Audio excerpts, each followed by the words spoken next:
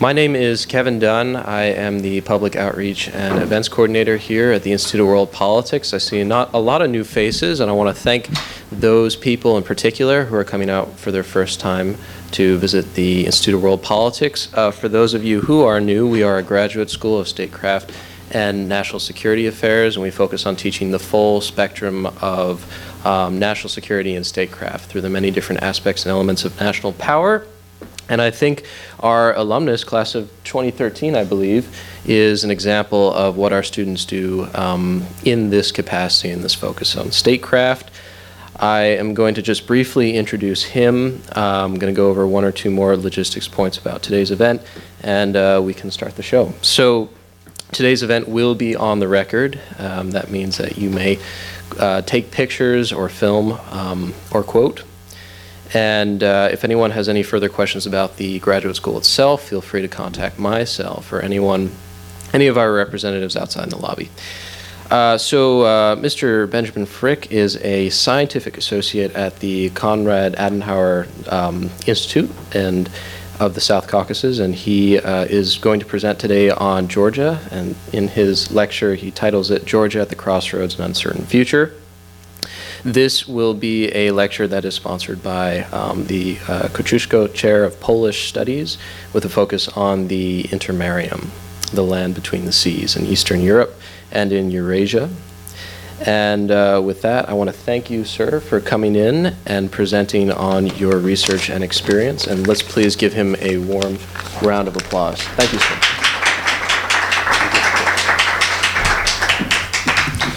Well, thank you so much for coming. It's always a pleasure to come back to the Institute of World Politics, and especially as a former student. It is a great honor for me to see how the education I have received at this great place actually materialized throughout my career, and for that I'm very grateful, and I really try to bring back what I have studied here, and I try to apply it in my studies. I'm currently working for the Konrad-Adenauer-Foundation. For those who don't know it, it is the German equivalent of the International Republican Institute here in the United States. And I am focused right now on the South Caucasus. I'm stationed in Tbilisi, Georgia, and we work a lot on civic education, on research, on analysis, and we work a lot in the political realm. And of course, we try to support the public in the urban and of course also in the rural areas. And during my work in the South Caucasus, I've had the great opportunities to be working with a lot of great people. And I'm also very thankful that David Zichoralice is here today. He was former Georgian ambassador to the United States and Georgian defense minister. So thank you very much for coming. And of course also I'm grateful Voice of America is here because we've had a lot of issues in the media in Georgia lately. So it's very good that a more neutral and a very pro-Western voice is voicing as well. If we look at Georgia today, we see that Georgia is again at a point where it's at a very uncertain place. We had Georgia going through a massive transition in the past years, and I would like to focus a little bit on the history, which then eventually leads into our current day. But just by looking at the map of the Southern Caucasus, we can see that the area has historically been a very splintered area, a very ethnic diverse area, which was somewhat reinforced through the Soviet ethno-federalism, and therefore we still see a lot of issues today arising, whether it's in Nagorno-Karabakh or in ethnic diverse regions, even on the Russian side, such as in Chechnya, as we all know about, and most prominent, of course, in Georgia, Abkhazia, and South Ossetia, but to some extent also the Pankisi Gore, which had become a while a safe haven for Islamic terrorists. So looking at Georgia, we see it is at a very particular geopolitical point, at a very particular geopolitical location. In the north, we have the great neighbor Russia that seems to be rising again and is trying to exercise its ambition to control its periphery. And of course, we have a somewhat expansionist Turkey in the south and unresolved conflicts between Turkey, Armenia, and Azerbaijan. So our Georgia itself is the only place that really has opened itself politically to the west, to Europe and is actively seeking integration into the European Union by enhanced agreements to have visa-free travel and trade and development. However, it is sandwiched in a way that it is really tough for Georgia today to exercise this because it's quite far removed, and the political aspects of that region make it pretty hard. We had a transition from after the Soviet Union collapsed in those countries that were somewhat similar. This is why it was always coined the post-Soviet sphere, which I don't frankly think is appropriate today anymore. All these countries have gone through developments in their own rights, and especially if you go to Georgia or Armenia, you will see significant differences in the stage of development. Georgia has managed a transition since 2003, since the Rose Revolution under Saakashvili, to put a reformed administrative and police system in place that also got rid of corruption and that replaced 30,000 police officers overnight. What he pretty much did is he fired 30,000 police officers and hired those back that were not corrupt and that eventually had to go through rigid training, including also language training. So that has actually coined the aspects of Georgian mentality today. That reform process is still going on, but much has changed internally in Georgia's political culture today, and the opposition as well as the media seems to be weakening more and more and is weakening. So after the Shevardnadze years in the 90s, which caused much chaos, we then saw a recovery. But to really understand Georgian mentality and to really understand the Georgian sentiments today, I just would like to point out one Cannes Movie Award-winning movie. It's called In Bloom. It really describes very well how Georgians lived in the 90s, because I think most people in the West, in Europe and the United States, don't quite understand what hardship Georgians had to go through in the 90s. You had rampant crime and you had even starvation in a country that used to be called the Riviera of the Soviet Union, and that is agriculturally and nature-wise very blessed. So that is just one recommendation I would like to give you. Of course, that hardship led to a point where even the Tbilisi metro didn't run because there were power outages, and there were power outages all over the place, which then with the Rose Revolution of 2003 began to change. Saakashvili, who imposed very harsh reforms on Georgia, as many would say, has actually managed to turn the country around.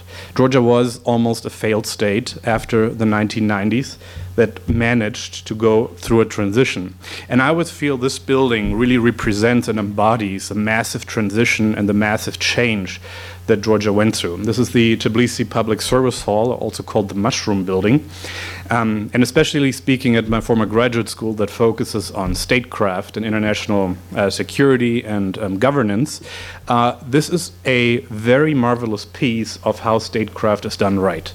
Because the people actually have managed an administration that is compact, that is efficient, everything from the license plate registration to a birth certificate or a death certificate or an ID, you can pretty much get at this place.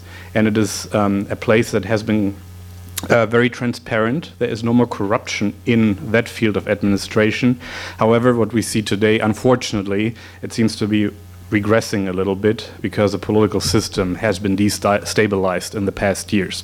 But this is definitely a great example of the transformation process Georgia has been going through and should continue to do so. The same with the building up of the cities. That massive transformation of Georgia in the past years also reflects in places like Batumi, right at the Black Sea, which is probably a postcard town of Georgia. And it shows the massive investments that especially under the Saakashvili government have been made in order to develop Georgia and put it back on track in a Western style. Because Georgia in the past history has always been a very rich and deep cultured country that was at the crossroads between Central Asia, Russia, the Ottoman Empire, and Europe eventually. And it's also a very nice Art Deco city that you can still feel all the influence from all over the world. But of course that massive change and that massive pressure that you saw put on the people also backfired oftentimes, because you had a lot of tradition and you had a lot of people who were still mourning the Soviet Union. And you have a mindset clash that is very typical for, now I'm going to use the word myself, but for countries that were in the post-Soviet sphere. Because the decentralization of economics, but the centralization of politics left a big mark on those countries. You had economics decentralized because the autonomous republics weren't supposed to be independent, and they were also supposed to be integrated in the planned economic system of the Soviet Union, and that really presented a problem after the collapse of the Soviet Union. And you also had a strong repression of the church, yet the church became a substitute for ideology in many places, including Russia today, for the ideology, which shouldn't be a surprise to many. But that clash of modernization and of religious tradition and of history represents a struggle even today. And we have talked about the concept of Caesaropapism, and also the school is very well aware of this, where a Russian Tsar, a Russian president, or a Russian leader would use the church to impose their own doctrines through the church. And what we see today in Georgia is a split church in many ways. We have modernists, we have reformers, but we also have very Russophile part in the church that would much rather go with the Russian Orthodox Church. And crazy things happen all the time, but an alleged assassination attempt on the Georgian Catholicos, which is pretty much the equivalent of the Georgian Pope, was going on. One priest was caught with cyanide in his suitcase on the way to Germany, where the Catholicos was actually treated. But especially that tradition and that impact on the society by church and by modernization has really caused rifts, and those rifts are exploited. What I like to call the thaw and frost tactic that Russia also applies in these countries is also done by the church. Problems that we see in Georgia today, that we also see in the European countries and the European Union or in the United States, is infiltration and its abuse. Often 95% of propaganda is factually correct, but it is those little things that where the Russians can easily, or any other interest group can easily plant their little flags or their little spin on it. And this is happening in Georgia as well, especially if you look at the historic approach. This is a place that I've been going to a few times, and it's still a little inconceivable to me. This is the Gori Museum, or the Stalin Museum in Gori, which is central Georgia, and that is a place where Stalin was actually born. I've seen people pray in front of the statue and bless themselves in front of the statue. Gori is a very particular place, but the way Stalin is presented and the way Georgian history is being told is very odd, to say the least, because there is no mentioning about the atrocities of communism, the atrocities and crimes that Stalin actually committed, but it shows a glorification and, of course, a personality cult around Stalin that is often very deeply ingrained in many young people even today. I've met 26-year-olds in Georgia who still believe Stalin was a great hero, and he's done very good for the Soviet Union and for Georgia. And this really has to do with an approach and a reflection on their own culture, where there's definitely a deficit. There were approaches made to actually reform that museum, but so far everything has failed. And just to give you a little bit of impression, you see Stalin hugging kids. It's propaganda from the 40s and 50s. And you walk out and Stalin looks at you like one of those Russian babushkas that open the window and tell you a little story. So it is a very surreal place and shows you that much is to be done. But of course, because of this affinity still to the old Soviet Union or to the Russian Empire, you had also the War of 2008, and you had the breakaway territories of Abkhazia already in the 90s.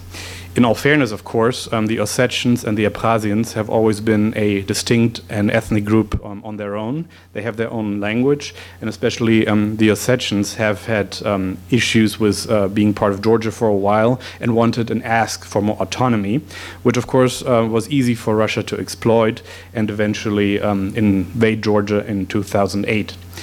Of course, there are many theories. It has been much discussed. There were separatists who actually fought the Georgians and who attacked Georgian villages, And so when Saakashvili eventually sent in troops, the Russians used that as the excuse that the Georgians were the aggressors, and the troops were eventually sent down. And of course, the West and NATO, Georgia wasn't a NATO member and still is not, didn't intervene. However, it was eventually the United States that put the foot down and at least stopped the Russians right at the doorstep. That's actually one reason why the main highway going from Tbilisi airport into Tbilisi center is called the George W. Bush Highway. So he is very much liked. But it gives you a little bit of an impression how the war started, and pretty much where the fighting was going on. And of course, that really is ingrained in Georgian identity today too. And we had a massive uprising, and we had also an anger building up among the people in Georgia that wanted change. Because the more the time progressed, and also Saakashvili became more desperate and a little authoritarian in many ways, people were looking for change, and they were looking for a change in politics. Because Saakashvili also didn't want to step down. So we had a billionaire who actually made his money with Gazprom entering the scene, Bidzina Ivanishvili, who founded the Georgian Dream. The Georgian Dream was a coalition government. It wasn't only one party, but it was joined by many with the purpose of getting rid of the Saakashvili party, which was the United National Movement. And Ivanishvili, in certain occasions, has stated that he will pretty much crush the UNM, which I would have to say he successfully probably did by now in many ways, because the UNM just split, and they had only 27 seats left after the past elections in October in the Georgian National Parliament anyway. So we had Ivanishvili, who has a huge mansion on the hills of Tbilisi, pretty much pulling the strings behind the scenes and having the good relations with Georgia. He also promised a lot of social reform, because one thing Saakashvili really did, and actually that was one of the reasons why Georgia economically turned around so much, was a breakdown of the overly oversized welfare state and of economic reform. He was a libertarian in very many ways, which of course was hard on many people in Georgia. So the Georgian Dream came in and said, we will give you more pensions, we will give you cheap water and cheap gas, and that eventually led to his election. Ivanishvili was prime minister while Saakashvili was still president, and in 2012 Saakashvili eventually left. However, that promise of prosperity and the welfare didn't really last very long, and a good parameter for this is by just looking at the lari-US dollar exchange rate. The lari is the Georgian currency. It has been somewhat stable, but in the last 3 years it's been really dropping in its value, which has hurt a lot of people, because the lari is a dollarized currency, even though they try to abolish that, but large sums of loans or even rent is being paid in US dollars, and the ATMs actually disperse dollars and euro as well. So the lari itself isn't used for all domestic transaction, which is a big problem for the Georgian economy. And one thing that is also rather strange is when you use a railroad in Georgia, actually the railroad fees for transport companies are charged in Swiss francs. So every time the lari depreciates, the costs of internal transportation become higher, which is a burden on the income and the tax of people. Of course, all these problems accumulate more and more, and it has put a lot of young people who just bought an apartment or invested heavily into a tough position. I always see it with my Georgian co-workers who are complaining about the lari dropping much and not being able to invest properly in their future because of uncertainties in the political system and in the economy. Georgians are very strong believers in European integration and in NATO integration. As for the moment, it is, in my very frank opinion, unrealistic that Georgia is going to become a NATO member or an EU member, also due to the protracted conflict that has been going on. Nobody can become a NATO member if there are unresolved domestic problems and conflicts on the territory. But Georgia just achieved the status of visa liberalization, meaning they don't need a visa anymore to actually enter the European Union. One thing you see, this is a peace bridge in Tbilisi, one of the actually very nice architectural features of the city, and it was all in the European Union flag colors. However, when I looked at it, I was very much surprised, because I felt it was also somewhat of a deception campaign, because they're now told they can travel to Europe and they can travel freely. However, if anything comes between, there's a provision that the visa-free travel regulation can easily be revoked. It's supposed to start, I believe, mid-April this year. But what we see on the same token, we have a weakening opposition. What I just mentioned earlier, we have the United National Movement that just split, and it was very much reduced in the number of seats in the last election in October. And they founded a new party called the European Georgia. I personally would have liked to see the United National Movement stay together and actually get over Saakashvili, because Saakashvili has been pulling the strings behind the scenes. He eventually became a Ukrainian citizen and was until recently governor of Odessa. But what Georgian opposition politics, I believe, really needs to learn is pull a common ground together and be able to do coalition building among the people and don't focus on one person as much as they have in the past. I think that is a very crucial element of their party politics that needs to be tackled. And I personally would wish that the opposition party could reunite and come up with a better approach than they have now, because I fear that due to the disorganization of the Georgian political system and the split of the party, the opposition is just going to eventually fade away more and more, and pro-Russian news, pro-Russian propaganda, and anti-Western, anti-European and anti-American forces are going to continue growing. And I really see that as a problem, because we've been seeing it over years now. And there was even a Stalinist party arising throughout the last elections in October, which didn't get admitted to the ballots due to technical reasons. But it definitely shows you that there is still massive work to be done in Georgia's modernization process today. And another thing that I really find interesting, and that really shows you also deception, reality, and what's going on, is the freedom of the press in Georgia. Since 2014, actually, Russian media is allowed back in Georgia, whether it's RT or Sputnik Georgia or other political organizations. You also have a weakening of one of the largest opposition channels that exists. It's called Rustavi 2. Rustavi 2 has changed hands a few times. It was owned by two brothers and eventually owned by other people too. However, now a Supreme Court ruling came down that was supposed to give Rustavi 2 back to the gentleman who was supposed to dissolve Rustavi 2. And that meant the only and large opposition channel is going to be gone. And a lot of people went out to protest. Actually, this is a picture right on my street where I live, and it's right next to the Supreme Court. It was amazing by how many people went on the streets, but also by how many people just ignored it or were in the hysteria of visa liberalization, not quite affected by it. Nonetheless, the European Court on Human Rights actually overruled the Georgian Supreme Court on this one. And they pretty much postponed any ruling until further notice, which means Rustavi 2 hasn't really been changing hands yet. However, they've also stopped broadcasting for a while. So that's actually one reason why I'm very glad that Voice of America is here too, because Georgia has been slipping up the map for so long. What we see is continued protracted conflict, is a continued subversion of the achievements that the country made in the past years. And I also have the fear that more and more concessions, especially in economic terms, are going to weaken the independence of Georgia.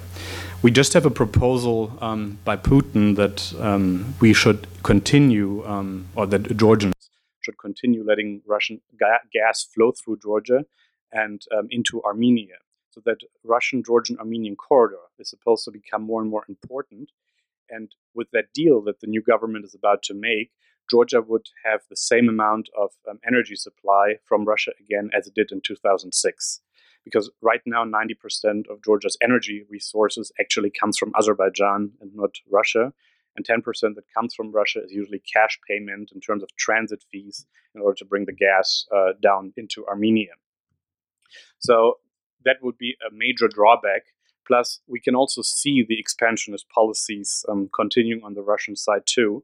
Putin actually just approved the government proposal to integrate the military union units of Georgia's breakaway territories and regions of South Ossetia, which means the Georgian claim that the territories are still an integral part of Georgia today will definitely be refuted and most likely not return to Georgia in the foreseeable future, because the Russian presence has just becoming too massive for the country, and Georgia has no military means and would not be very wise to try to do anything about it militarily.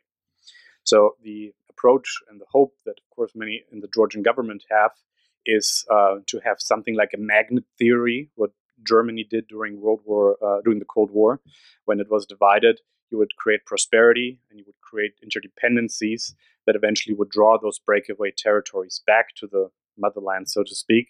But I do not see, with the current economic and political situation, that really being a viable path forward at the current time. So what I also believe now we need to do, if we talk about certain predictions and if we look at developments in Georgia, the political reform that we saw in the past years must continue. Ever since the Obama administration took power, there was a receding American foreign policy in Georgia and in the Caucasus. We see little interest in the region. We have people like John McCain coming, or the McCain Institute that is active in Georgia. However, on the large scale, we have other problems. We see Ukraine, we see Eastern Europe, and of course, we have internal problems. The European Union has massive internal problems, as well as the United States right now is not necessarily at peace with itself. So Georgia, unfortunately, falls off the map, and these are the regions you will first notice a receding foreign policy and a lack of interest in those areas. So the domestic political opposition, I believe, will continue to weaken in the foreseeable future in Georgia. And the United States, as well as individual European countries, should be doing something about this, whether it's putting forth proper foreign policy or just deliberately making a point that Georgia should become and continue to be part of the Judeo-Christian Western community, which when you are in Georgia, you really feel that Georgia is inherently a European country with a lot of different identities, but also wants to be part of the European family. You still have that massive Russian influence and a lot more acceptance due to economic pressure that Russia may be the only option because it's a big partner in the north. It supplies energy.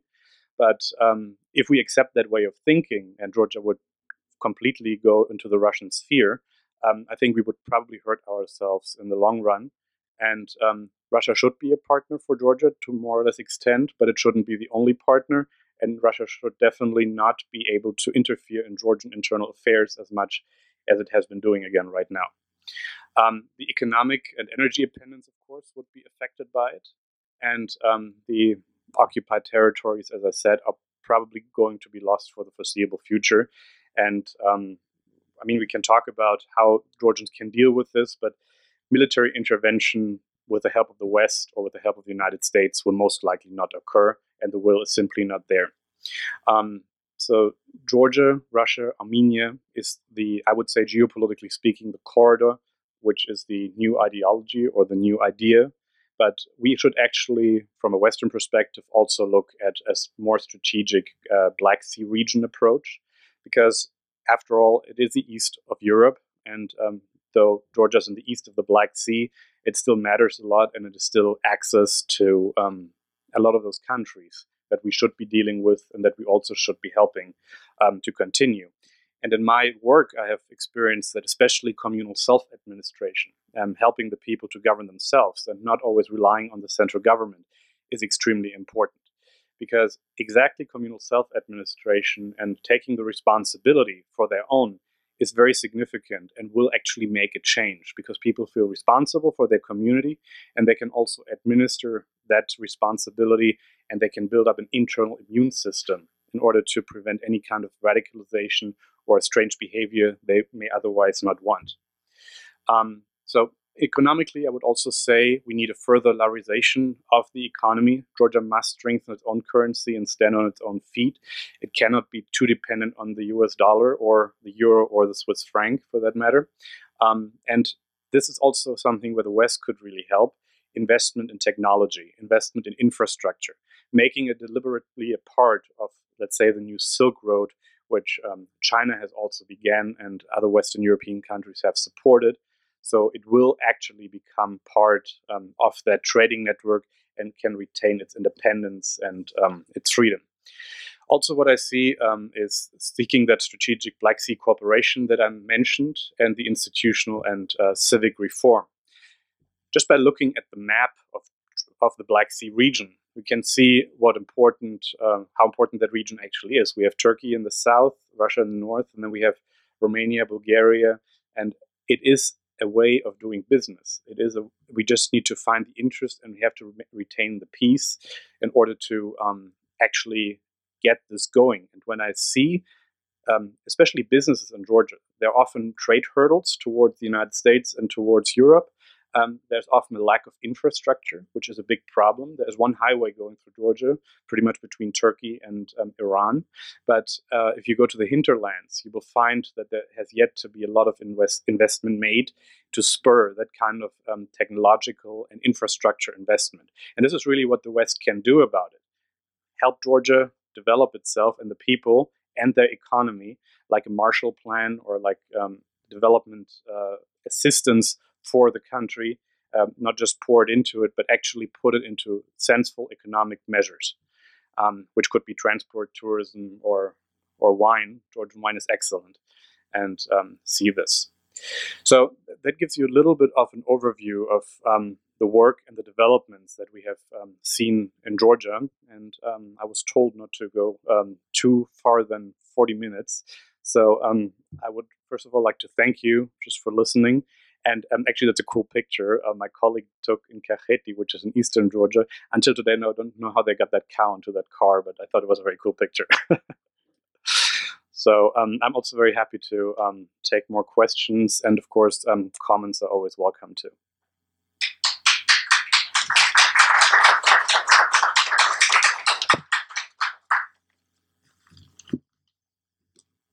Michael?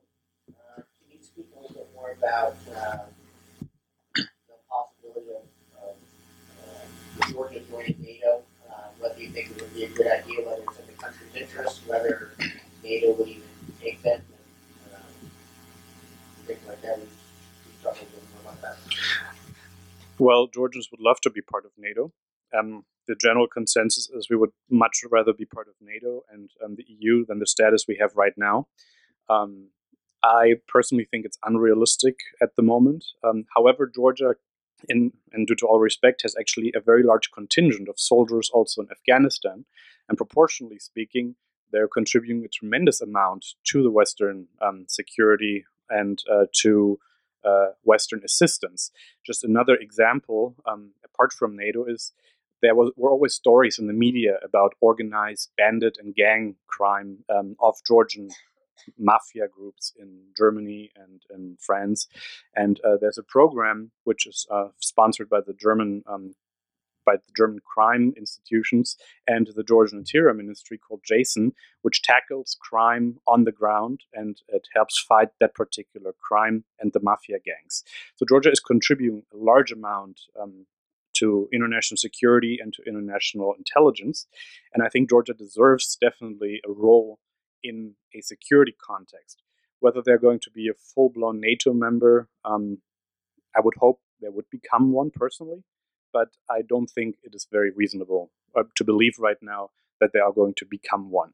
And as far as the EU goes, the EU right now has a lot of issues on its own. We have the Brexit coming up. The euro crisis is still unresolved. Just by looking at the Target 2 loans, which are the short-term interbank loan liabilities, they're skyrocketing. I don't see the will right now in the European Union to continue further integration or even expansion into Georgia. So this is why I believe it needs to be made a point to actually pay more attention to that area outside NATO, EU, or any other context as well, because they are not a NATO member at the moment, they're not an EU member at the moment, and most likely aren't going to be one in the foreseeable future. Yes? Correct. Regarding the Silk Road, which you're talking about. Regarding what? The Silk Road. Oh, yes.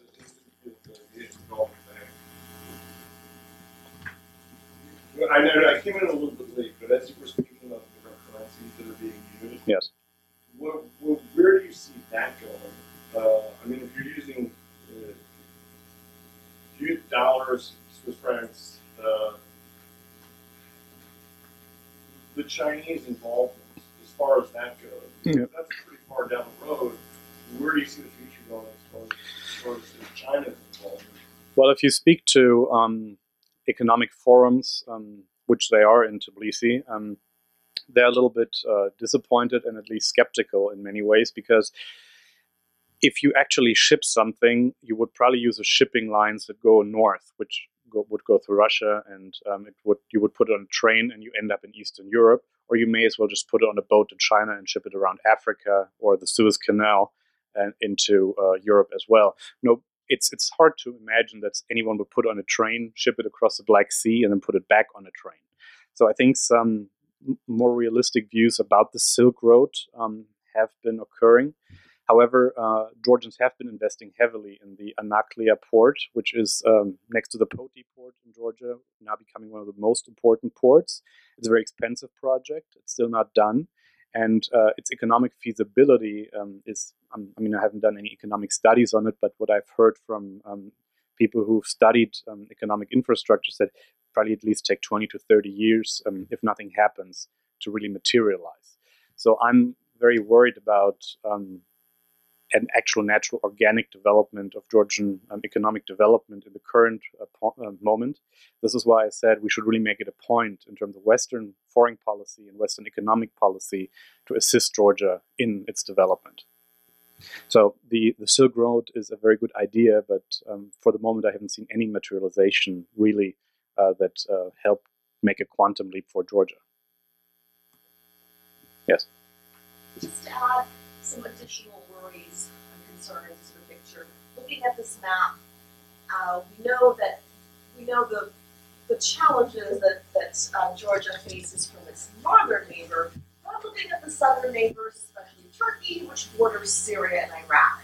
My question is about border control, border security. So if I understand correctly, Georgia's army is not such as it is. I'm assuming they have a small army, yes? Well, Georgia is a country of 3.7 million people, so compared to Turkey, it is a small army, yes. But they were not strong enough to prevent an invasion from the north. What I'm thinking about is, ISIS and like-minded people coming across the border. We know the problems in Syria and Iraq and in that part of Turkey. What about the border that Georgia shares with Turkey? Is there a border? Is it fences? Is it walls? Is it ignored? Is it a field? Like what? No, the border between Georgia and Turkey is open. However, the region that borders there is called Ajaria, and it is a predominantly Muslim region. And Ajaria was also a region that has made some trouble, let's put it this way, in terms of integrity of the Georgian state. It stayed with Georgia for now, and I believe it does have some autonomy, if I'm not mistaken. But it could potentially be, of course, exploited just as much as Abkhazia and Ossetia were exploited. Georgia itself is inherently a Christian country, but of course, as I mentioned early on, the Pankisi Valley has presented a problem in the past. So radical jihadism or radical Muslim ideology could definitely find its way at some point into Georgia too. But for now, it hasn't been very present outside the Pankisi Valley. Do you have any comments? Yeah, well, I'm very glad that we have such a distinguished guest here today as well. Let me thank first of all Ben for his great presentation, and not only the presentation but for the job he's doing in Georgia. And I think not only Ben but also entire Adenauer-Foundation is doing a brilliant job. Thank you for this. Couple of comments that would provide a slightly different perspective on certain issues. First of all, NATO integration. Well, it's true that Georgia's two territories are occupied by Russia, but I'm more optimistic about Georgia's NATO future. Since, we had situations in our history when the diplomatic formula or the political formula can be introduced to accept country in NATO, regardless of the occupied territories. And Germany's example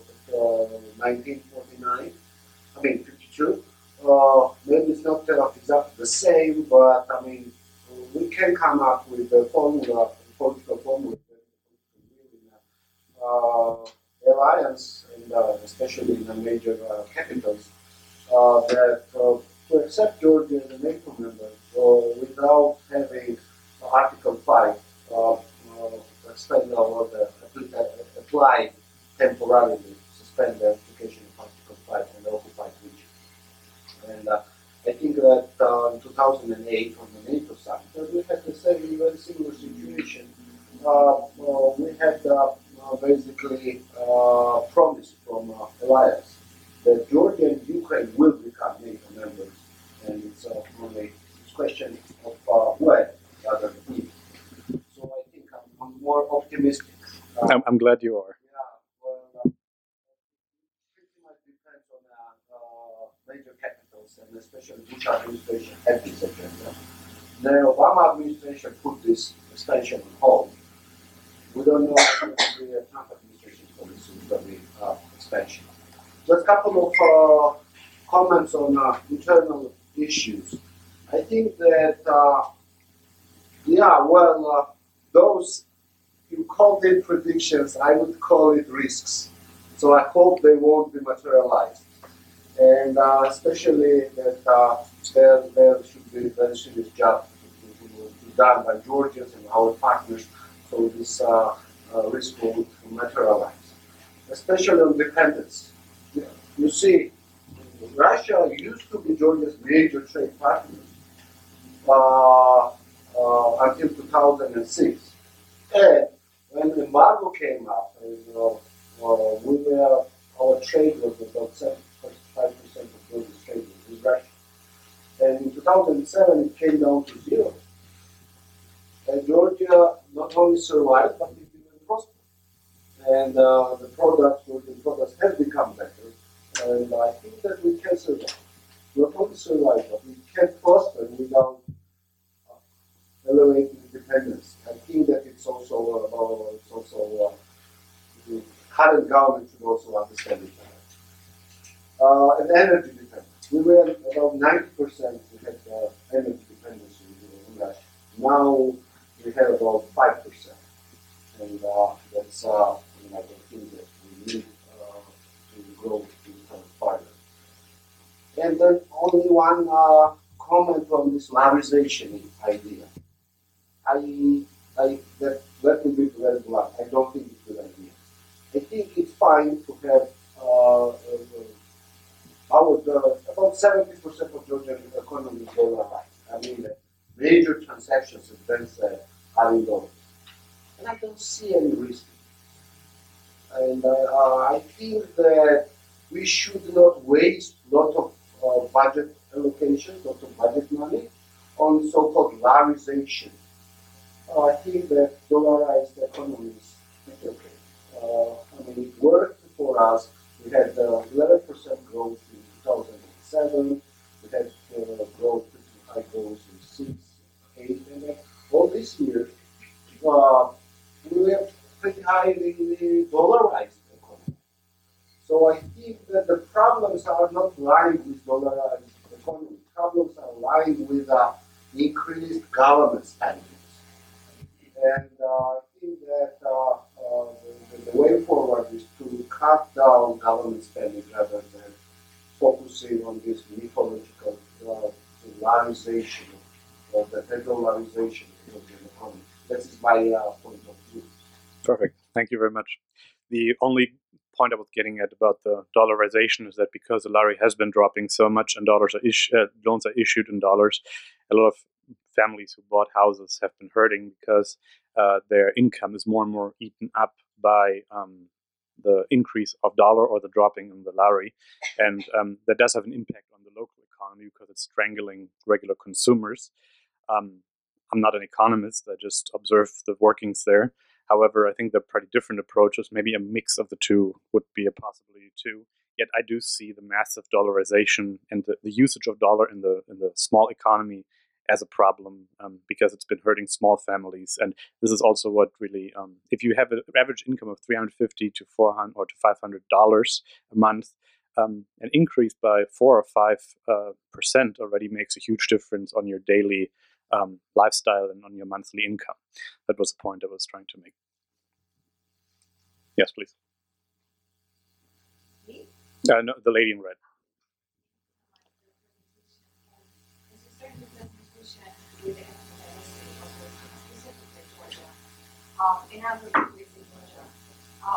And you mentioned also civic education projects, which are raising civic consciousness in the country, which I think is amazing, it's really important.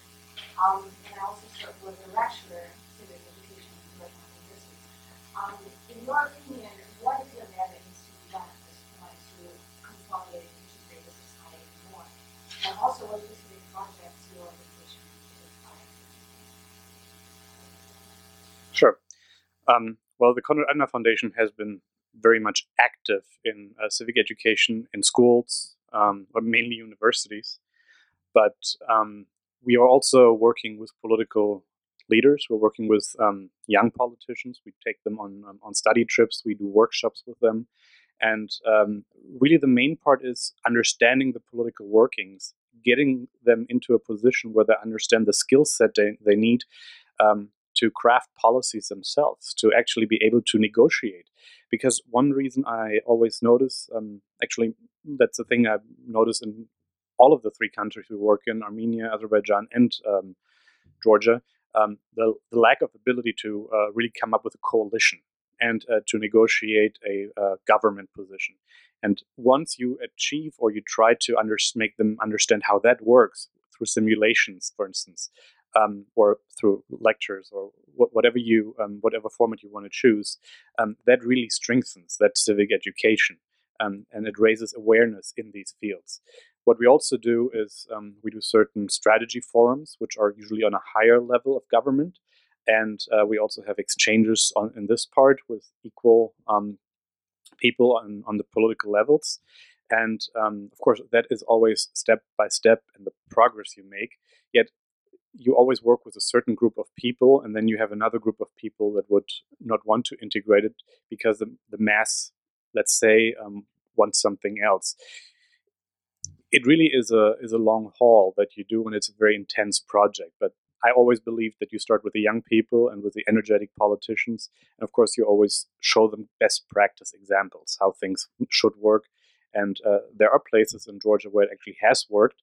And frankly, when I look at something like the Tbilisi Administrative Hall, I think that is the best practice example you've created by your own, because it actually worked. And this is what you should build on.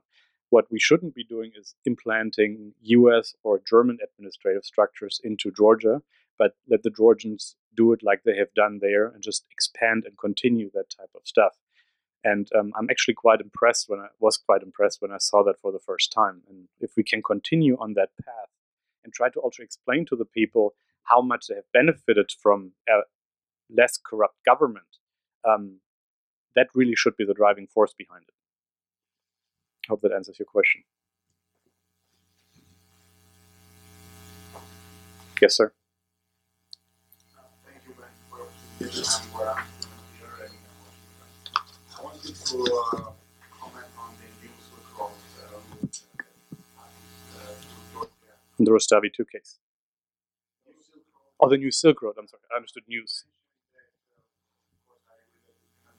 About the big volumes right now, but it also takes into account the time, the very short time that it takes for certain goods not to reach Europe all the way to China. And I think in that case, if we take certain category like perishable goods, that would might as well be quite workable for some of them. And I have a question on NATO. If you could comment a little bit on the NATO Black Sea security strategy. On the trade issue, I think you're right that Georgia is definitely a good exporter also for agricultural products. And one thing that could really be adjusted is the reliability of just the ferry that's going across the Black Sea, because it doesn't always go, and it does take very long. So there is definitely potential to tweak a more functioning economic base there. In terms of the Black Sea strategy, I mean, we have seen the annexation of Crimea, and I think we've been much more aware of the things that are continuing. There's something called the Eastern Partnership, which specifically focuses on Ukraine, Moldova, and Georgia is part of this. So these countries that are surrounding the Black Sea are paid specific attention to for that reason.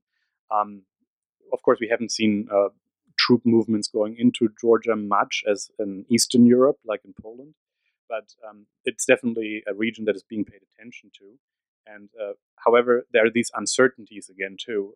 We had a coup attempt in Turkey, and we've also had issues with NATO troops in Turkey.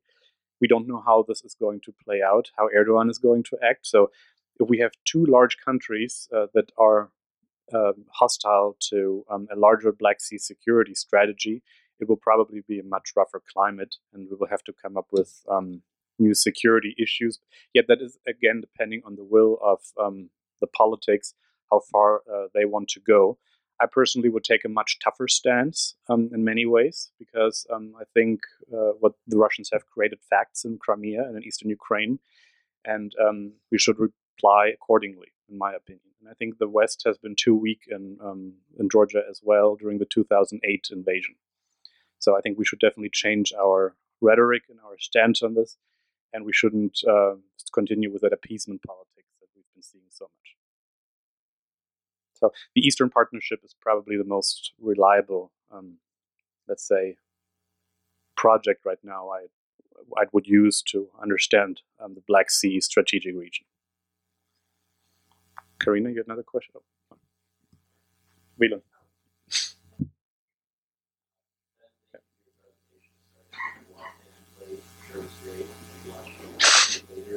I just want to know about Ivan Ashvili. Obviously, he's not actively involved, but he still is. Can you tell us about just what that man is up to, what his reputation is in Georgia? Is it still mostly positive? Does the tide turn against him? What's the situation around him? Well, his main reputation is allegedly he has sharks and zebras, and he likes trees. So that is what you hear all the time. Well, he was prime minister for a while, and then he retired. But the Georgian Dream that is in power right now was a party coalition which he founded. And you can be certain that he's still pulling the strings behind the scenes. So he sometimes still gives statements. And the people who are working in government today are in the Georgian Dream are definitely close to him. So I would call him the oligarch, and to some extent also the puppet master of a lot of these politicians who are running the current Georgian government. So he's a very classic oligarch who puts his money into political interests. Karina? I wanted to clarify something about the energy Georgian gas thing. If I remember correctly, you said that up until 2006 or so, Georgia was 90% energy dependent on Russia. Now it's only about 5 or 10%, and that money comes from transit fees. Russia pays. It's a deal that's supposed to pay the trunk to Armenia. But didn't you also say that 90% of Georgia gets 90% of its gas now from Armenia? No, from Azerbaijan. Oh, okay. Armenia does not have gas and oil resources as Azerbaijan. I confused Armenia and Azerbaijan. Yes. The Armenians are trying to come up with more renewable energy projects right now. And of course, they're using a lot more nuclear power than Georgia does. Does Georgia have any nuclear plants? Does Georgia? I don't think so, no. No. Yeah. The main source of electricity generation for Georgia is hydropower plants. Okay. The main source of our electricity generation is hydropower plants. Yeah. Yeah, which makes a lot of sense. It's very similar in that regard to Switzerland.